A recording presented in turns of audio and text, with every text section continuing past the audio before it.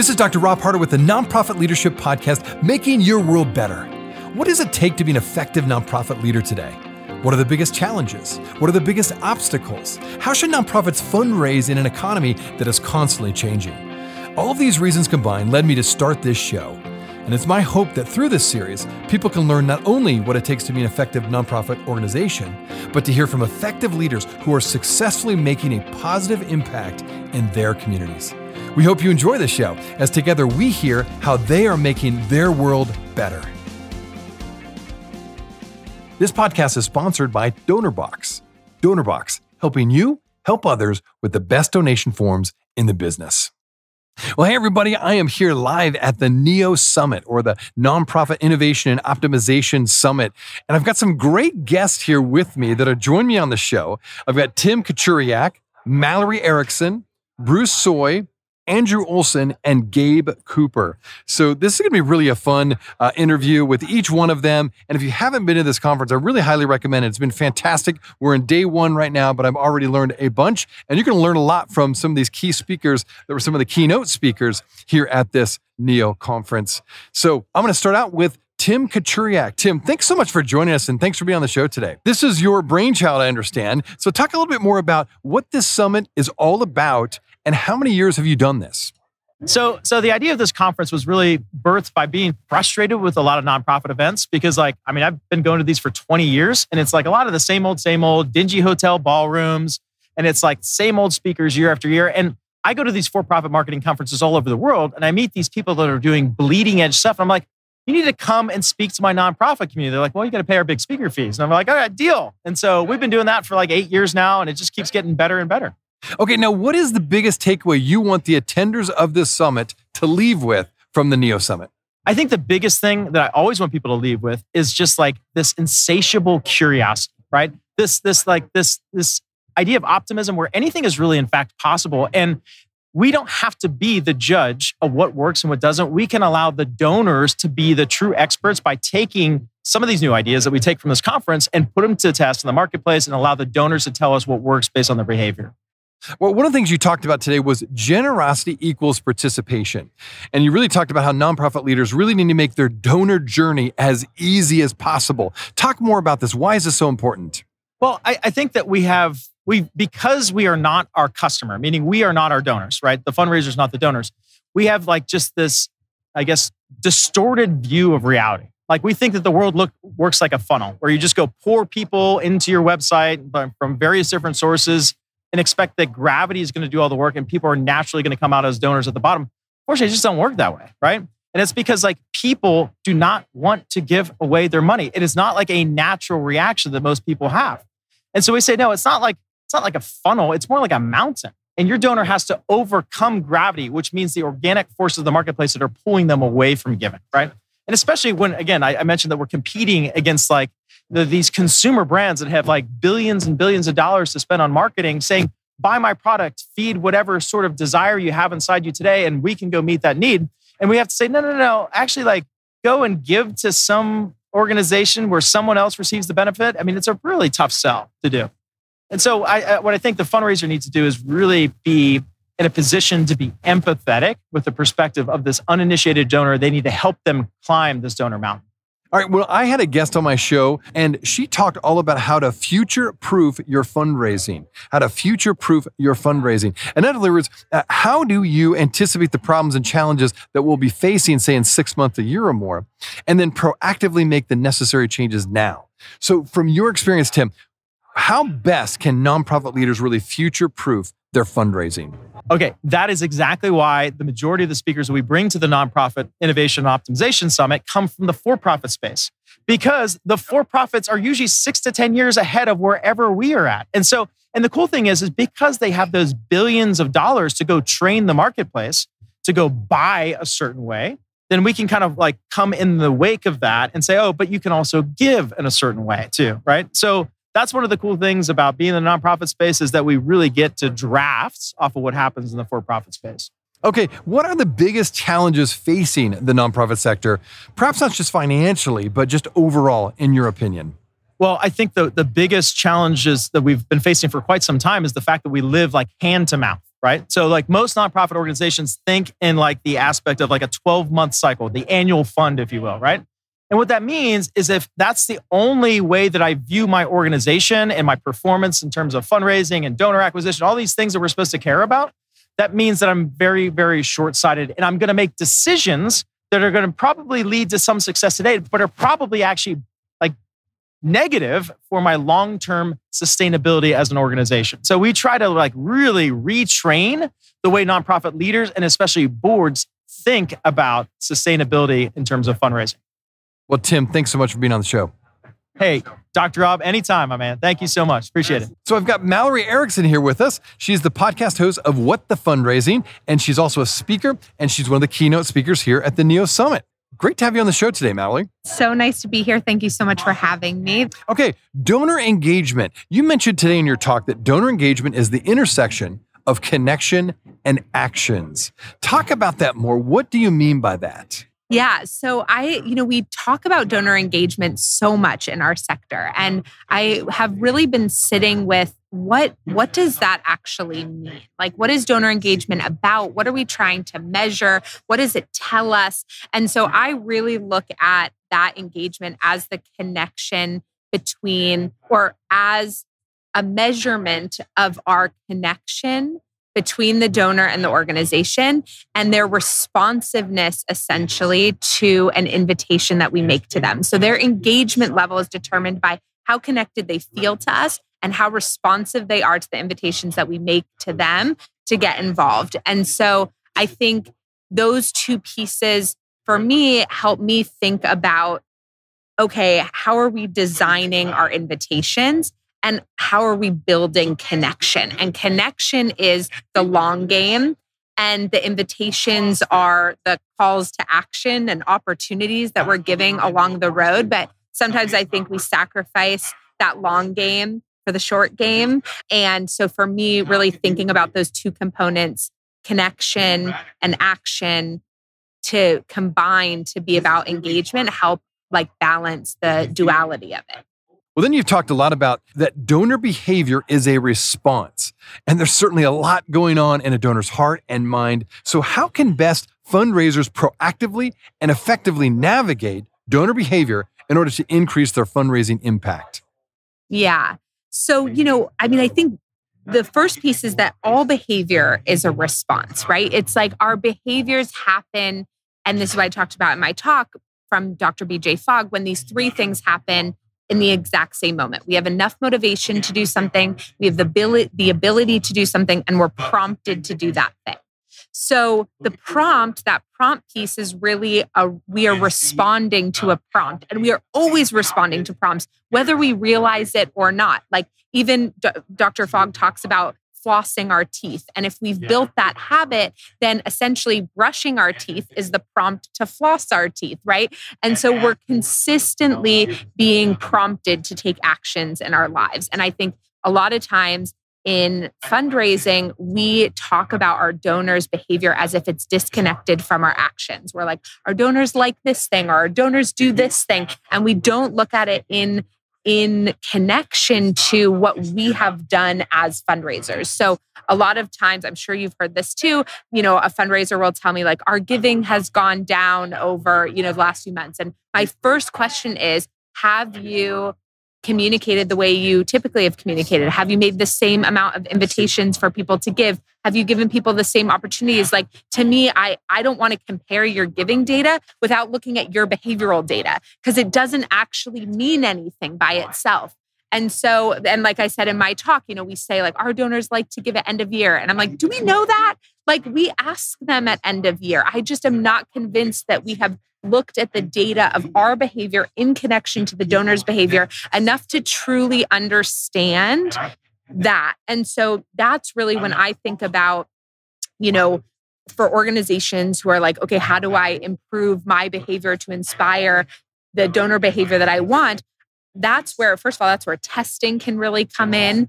that's where looking at your behavioral and tracking your behavioral data can be really important, right? So if you're saying, okay, we're noticing these trends in donor behavior, connect that to your behavior. Like, what are you doing differently? What are some different actions that you're taking? How have things shifted? Of course, context around situations matters. And I'm not saying that like the economic environment doesn't impact things, but I think we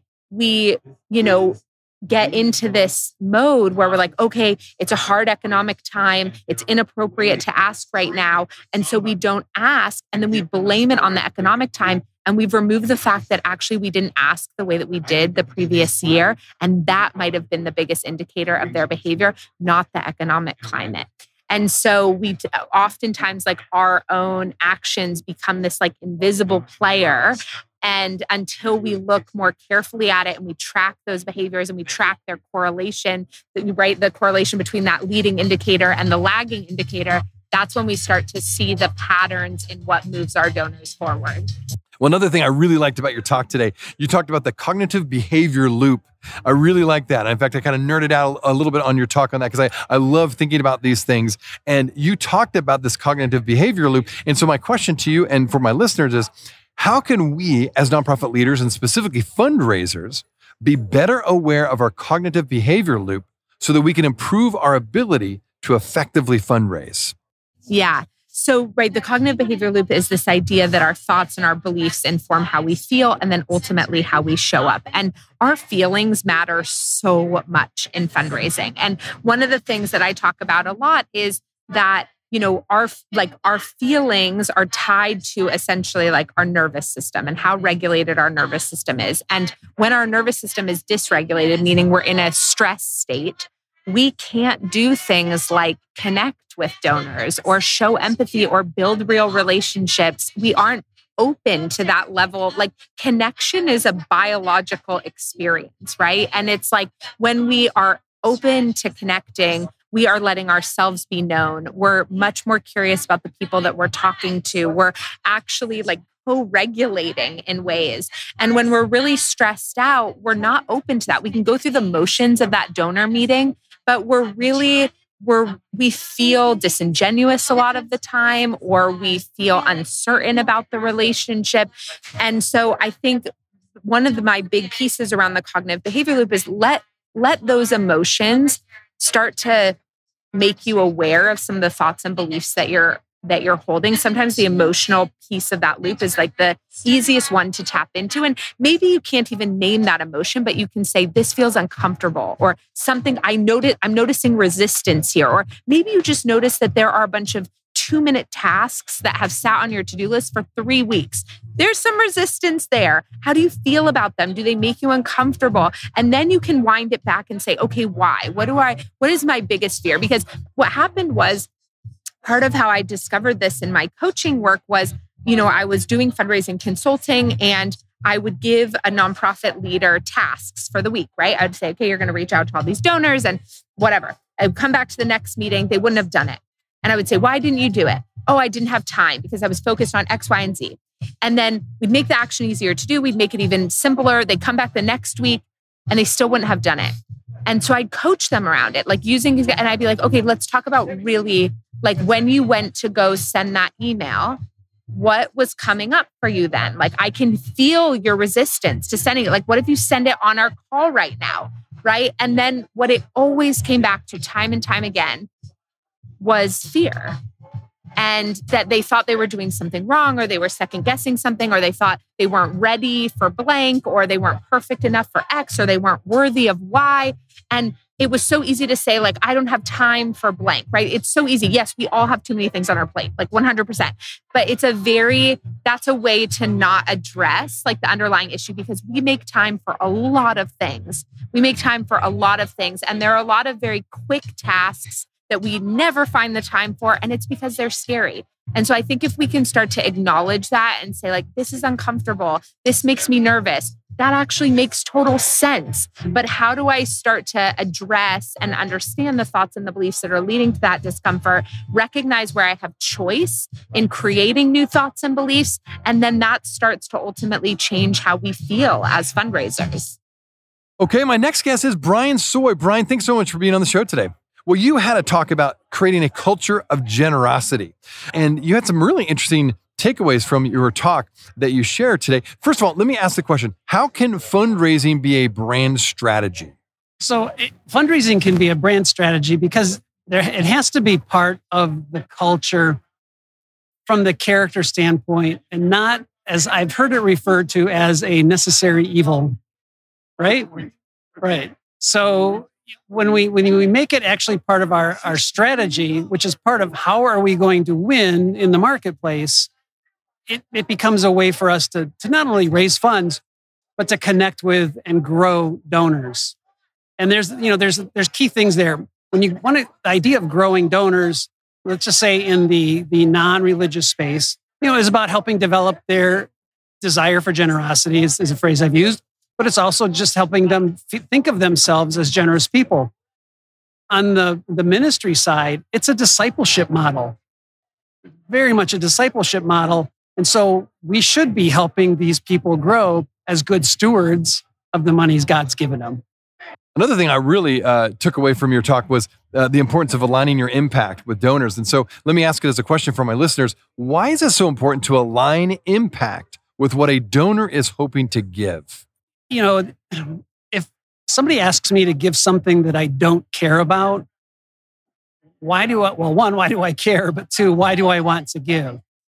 So it's really important to paint that picture of here's what your gift will accomplish if you choose to work with us. Does this sound like something that aligns with your interests and your passions? And that's really what it comes down to, is what people are passionate about. Lisa and I are passionate about freedom. So we support, Alliance Defending Freedom quite a bit. We're compassionate. So we support Samaritan's Purse. I'm interested in volunteering in the future. We have family members whose home was destroyed in a tornado. Good friend of mine is the CEO of Red Cross in Cleveland. And so I went to him like, this happened. I saw how the community mobilized. Someday I want to be part of that.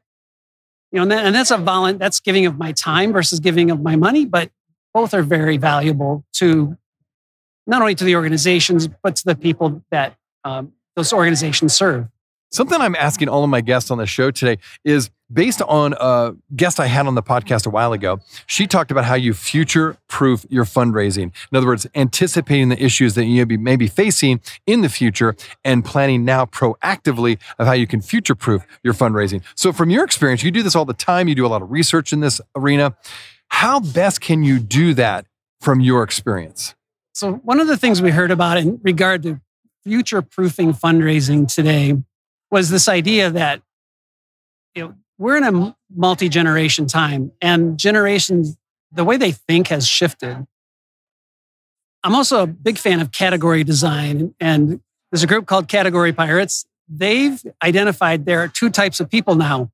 There are native digitals and there are native analogs. So boomers are native analogs. We experience the world in real space. Native digitals experience the world through their digital devices. And then right now, there's 40 years of people who are hybrids. So I consider myself a hybrid. We have to future-proof. We have to think about who we're raising funds from now. But in 10 years, 20 years, who are we going to be raising funds from then? How are we nurturing those relationships now? Because it's a relationship. You start now for impact and results in the future. That's how you future-proof. Okay, I'm going to ask every one of my guests this last question. What are the biggest challenges facing the nonprofit sector, in your opinion? The biggest challenge facing the nonprofit sector right now, I think, is this attention for time and attention. Just attention. Basically, we're in an attention economy. There are so many things fighting for our attention, and many of those things that fight for our attention also demand our money. And so nonprofits need to do two things, I think. One is be familiar to more people, and then also be relatable. You just don't show up. Actually, one of the best examples I've ever seen of raising money was from a guy standing on the side of the road, and he was A/B testing. He had a sign that said, "Homeless need help." And as he walked past the car, I looked at him and he had back to the side. I said, hungry, need help. So understanding what people are looking for and what they care about. And more people now align their purchases, their decisions, and their donations with things they care about. So finding and understanding those opportunities, like I talked about earlier, what motivates them, what are their functional goals, their high-level goals, why they give, what they give to, and then just understanding what triggers the emotional response that they have and speaking to that. We'll be right back. Are you looking for an easy and effective way to boost your nonprofit's donations? Look no further than DonorBox, the online fundraising platform that streamlines your fundraising efforts, maximizes donations, and simplifies giving for your supporters. With DonorBox, you can create beautiful donation forms, accept digital wallet payments, track donations, and send auto receipts. And the best part? There are no setup or monthly fees and no long-term contracts required. So what are you waiting for? Visit donorbox.org today to get started. That is www.donorbox.org. Well, thanks so much for listening to the podcast. If this is your first time listening to us, I wanted to make sure you're aware of a whole group of other episodes with fascinating guests that I previously interviewed. Just go to our website, nonprofitleadershippodcast.org. There you will find numerous interviews of nonprofit leaders from all over the country, including some from other countries, all trying to make their world better. And when you go to our website, you can also subscribe to my monthly leadership update in order to get more content, ask me questions, and join the Nonprofit Leadership Podcast community. Just look for the subscribe button, which is on the top right-hand side. It's a real easy process. Well, thanks again for listening. Now back to the show.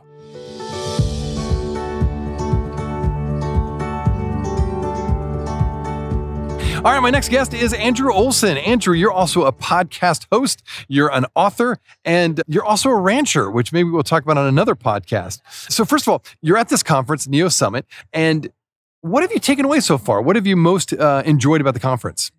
You know, I was talking to Tim Kachuriak earlier today, and I said to him, I've been in this industry for 25 years. I've been to probably every conference. This is the first conference in a long time that I can say I've thoroughly enjoyed. It's a fantastic experience, and I love that it's not just the same regurgitated content that everybody else talks about. They've actually brought new insights, so I feel like I learned something today. Well, one of the talks I really enjoyed was about a donor's journey. And Tim Kachuriak, who was also on this podcast, he spoke about that today.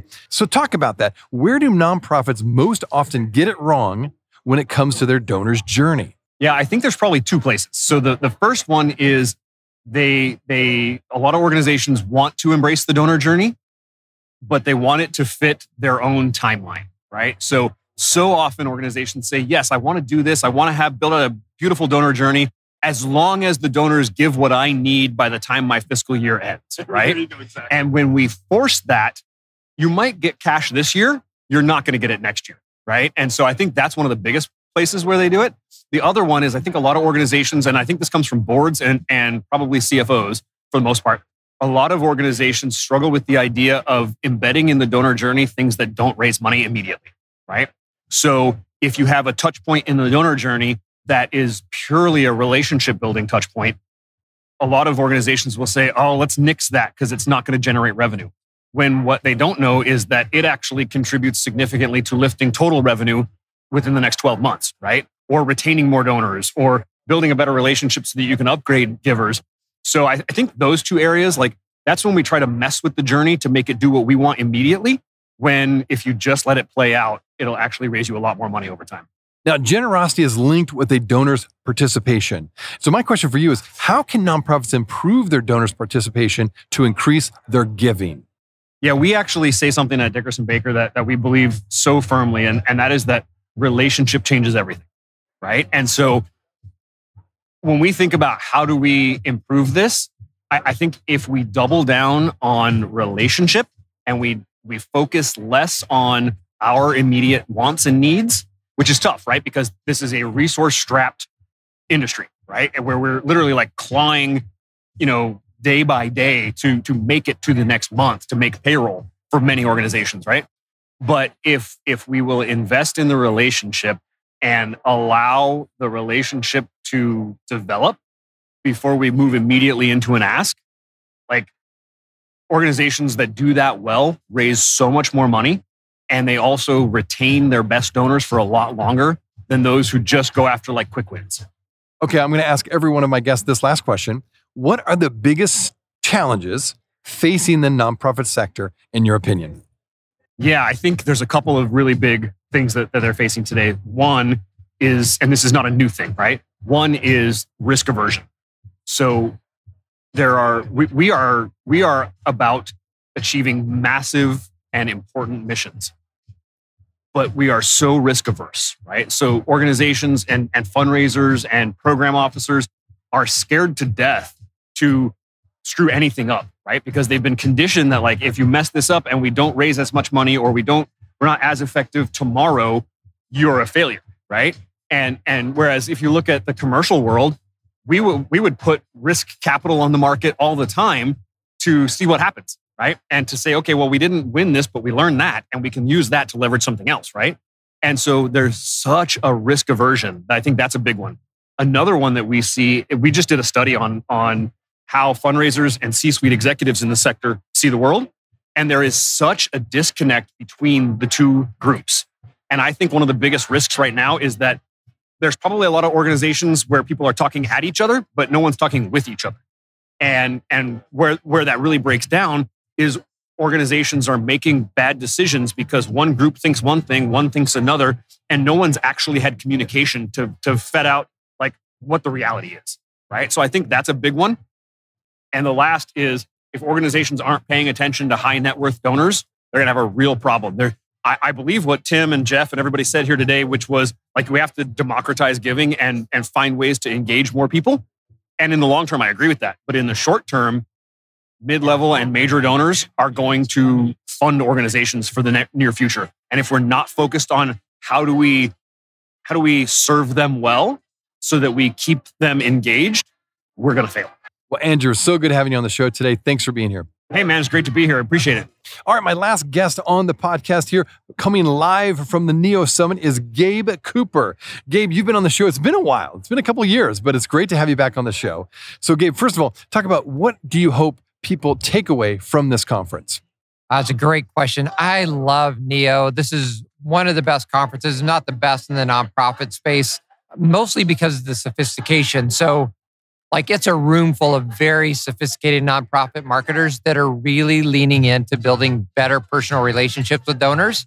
And so for me, it's like this spirit of, hey, let's experiment, let's try new things, let's have a hypothesis and test it, all with this desire of can we be more personal with donors? Can we understand what they want, have a more donor-centric mindset and drive generosity? So, and this, I mean, honestly, that's all the conversations in the room this week, which is great. We had a talk about the culture of generosity and how to create it. So my question for you is, from your experience, those nonprofits that really do create that culture of generosity, what about those organizations did they get right when it comes to creating that culture of generosity? Yeah, a great question. I think number one is that if the idea of generosity is bigger than money and it's bigger than the fundraising team. So by that, I mean, if you think about generosity as the thing our fundraising team does, like that's wrong. Generosity is fundamental to what you do as a nonprofit. When people give their time, talent, social capital to you, it's just like you're giving to others on the program side. It's fundamental to what you do. So when I see nonprofits that have their program team calling donors to say thank you, when I see nonprofits giving their donors opportunity to be very close to the front lines of the work, when I see that wall coming down between donors and the cause, like I know that a nonprofit is starting to get like, hey, this isn't a fundraising team activity. This is an all of us activity. But I don't know. I always go back to, man, if you have people on your fundraising or your program team calling donors, it says something special about how you've done this well at your organization. The other part of it, though, is like a lot of people think about generosity as just a check. And yeah, money is a big part of it. But really, it's an attitude. It's how we think about our time, our calendar, how we're sacrificially giving our talent, our social capital, our networks away to those around us. And so as a nonprofit, you're never going to be able to inspire generosity outside of your organization unless you can practice generosity holistically within your organization. And so I think it starts with that culture of like, It's not just a check. I have to give to other people on my team. I have to give of myself, and then it inspires generosity out. Another topic we've talked about quite a bit is how to create a good donor journey.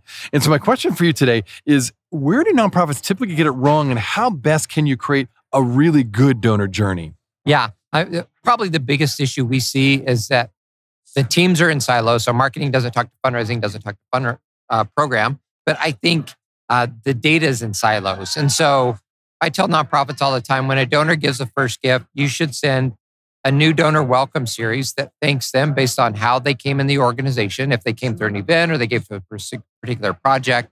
And that new donor welcome series should include, maybe a text message, a couple of emails, probably a postcard, and maybe a call from somebody on your team.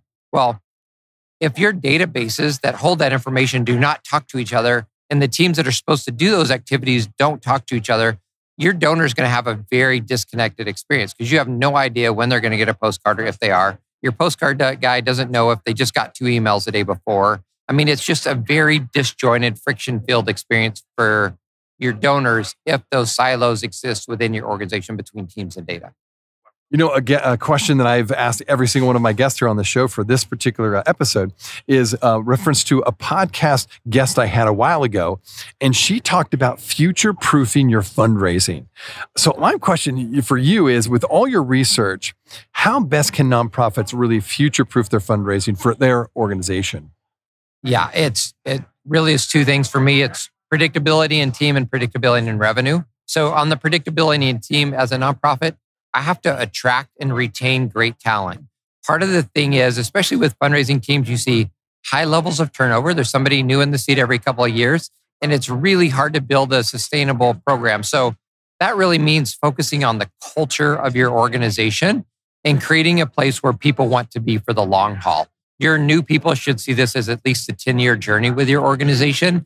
And that resiliency and retaining smart people actually creates organizational resiliency and not as much sort of loss of institutional knowledge and momentum. So revenue resiliency is like a lot of nonprofits, especially over the last decade, have become more dependent on major gifts. Major gifts are awesome for a brand new project or brand new program to launch. They're not good at creating predictable, sustainable revenue over long. It's too lumpy. You don't know if it's going to come in or not. And you can't plan and forecast a long-term mission. And so on the revenue side, it really is understanding, how do I build loyal, lasting relationships with my everyday donors? And so I have this base of you can think about them as subscription donors. I know Dave Raley is at this conference, always talks about the subscription economy. And so it's how do I build for my long-term funding, an army of loyal $100 a month folks, and it creates economic resiliency and viability over the long haul. Now, I've asked my guests, each one of them, this last question, so I'm going to ask you too. What are the biggest challenges facing the nonprofit sector today? Yeah, gosh, in the last 4 years, yeah, it was like the world stopped with COVID, event stops, and then fundraising takes off, and there's a ton of tailwinds, and now we're back to massive headwinds again. It's just like whiplash for everyone in the industry, and so I rather than focus on the crazy black swan events in the last couple of years. I mean, I really do think over the last 15 years, it's that loss of everyday donors. If you look at the data tells us that even though giving isn't going down as a percentage of GDP, what is going down is the number of people who give to nonprofits. Like everyday donors, that sort of base of you think about sort of this American spirit of generosity that exists in the middle class, we see that shrinking. And that's incredibly concerning, right?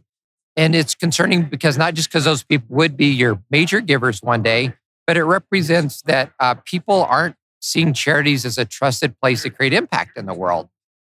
And I hate, that is a bad day. And so I think for nonprofits, yes, we have to deal with the, whatever economic crisis we find ourselves in today, but really over the long haul, we love major gifts. But at the same time, man, I want to inspire generosity among the middle class, everyday donors in this country. And I want to see that base grow. I don't want to see that trend turn downward anymore. Well, Gabe, thanks so much for being on the show. Appreciate you taking time to be on the show today. Thank you. Hey, friends. Well, I wanted you to know that this podcast can be found on iTunes, Spotify, Amazon, Google Podcasts, and wherever you listen to other podcasts. I also want to encourage you to like, subscribe, and share this podcast with others. This will actually help us get this great content out to more nonprofit leaders just like you. You can also join the Nonprofit Leadership Podcast community. Find other resources and interviews of past guests all on my website, nonprofitleadershippodcast.org. Well, thanks again for listening. And until next time, keep making your world better. This podcast is sponsored by DonorBox. DonorBox, helping you help others with the best donation forms in the business.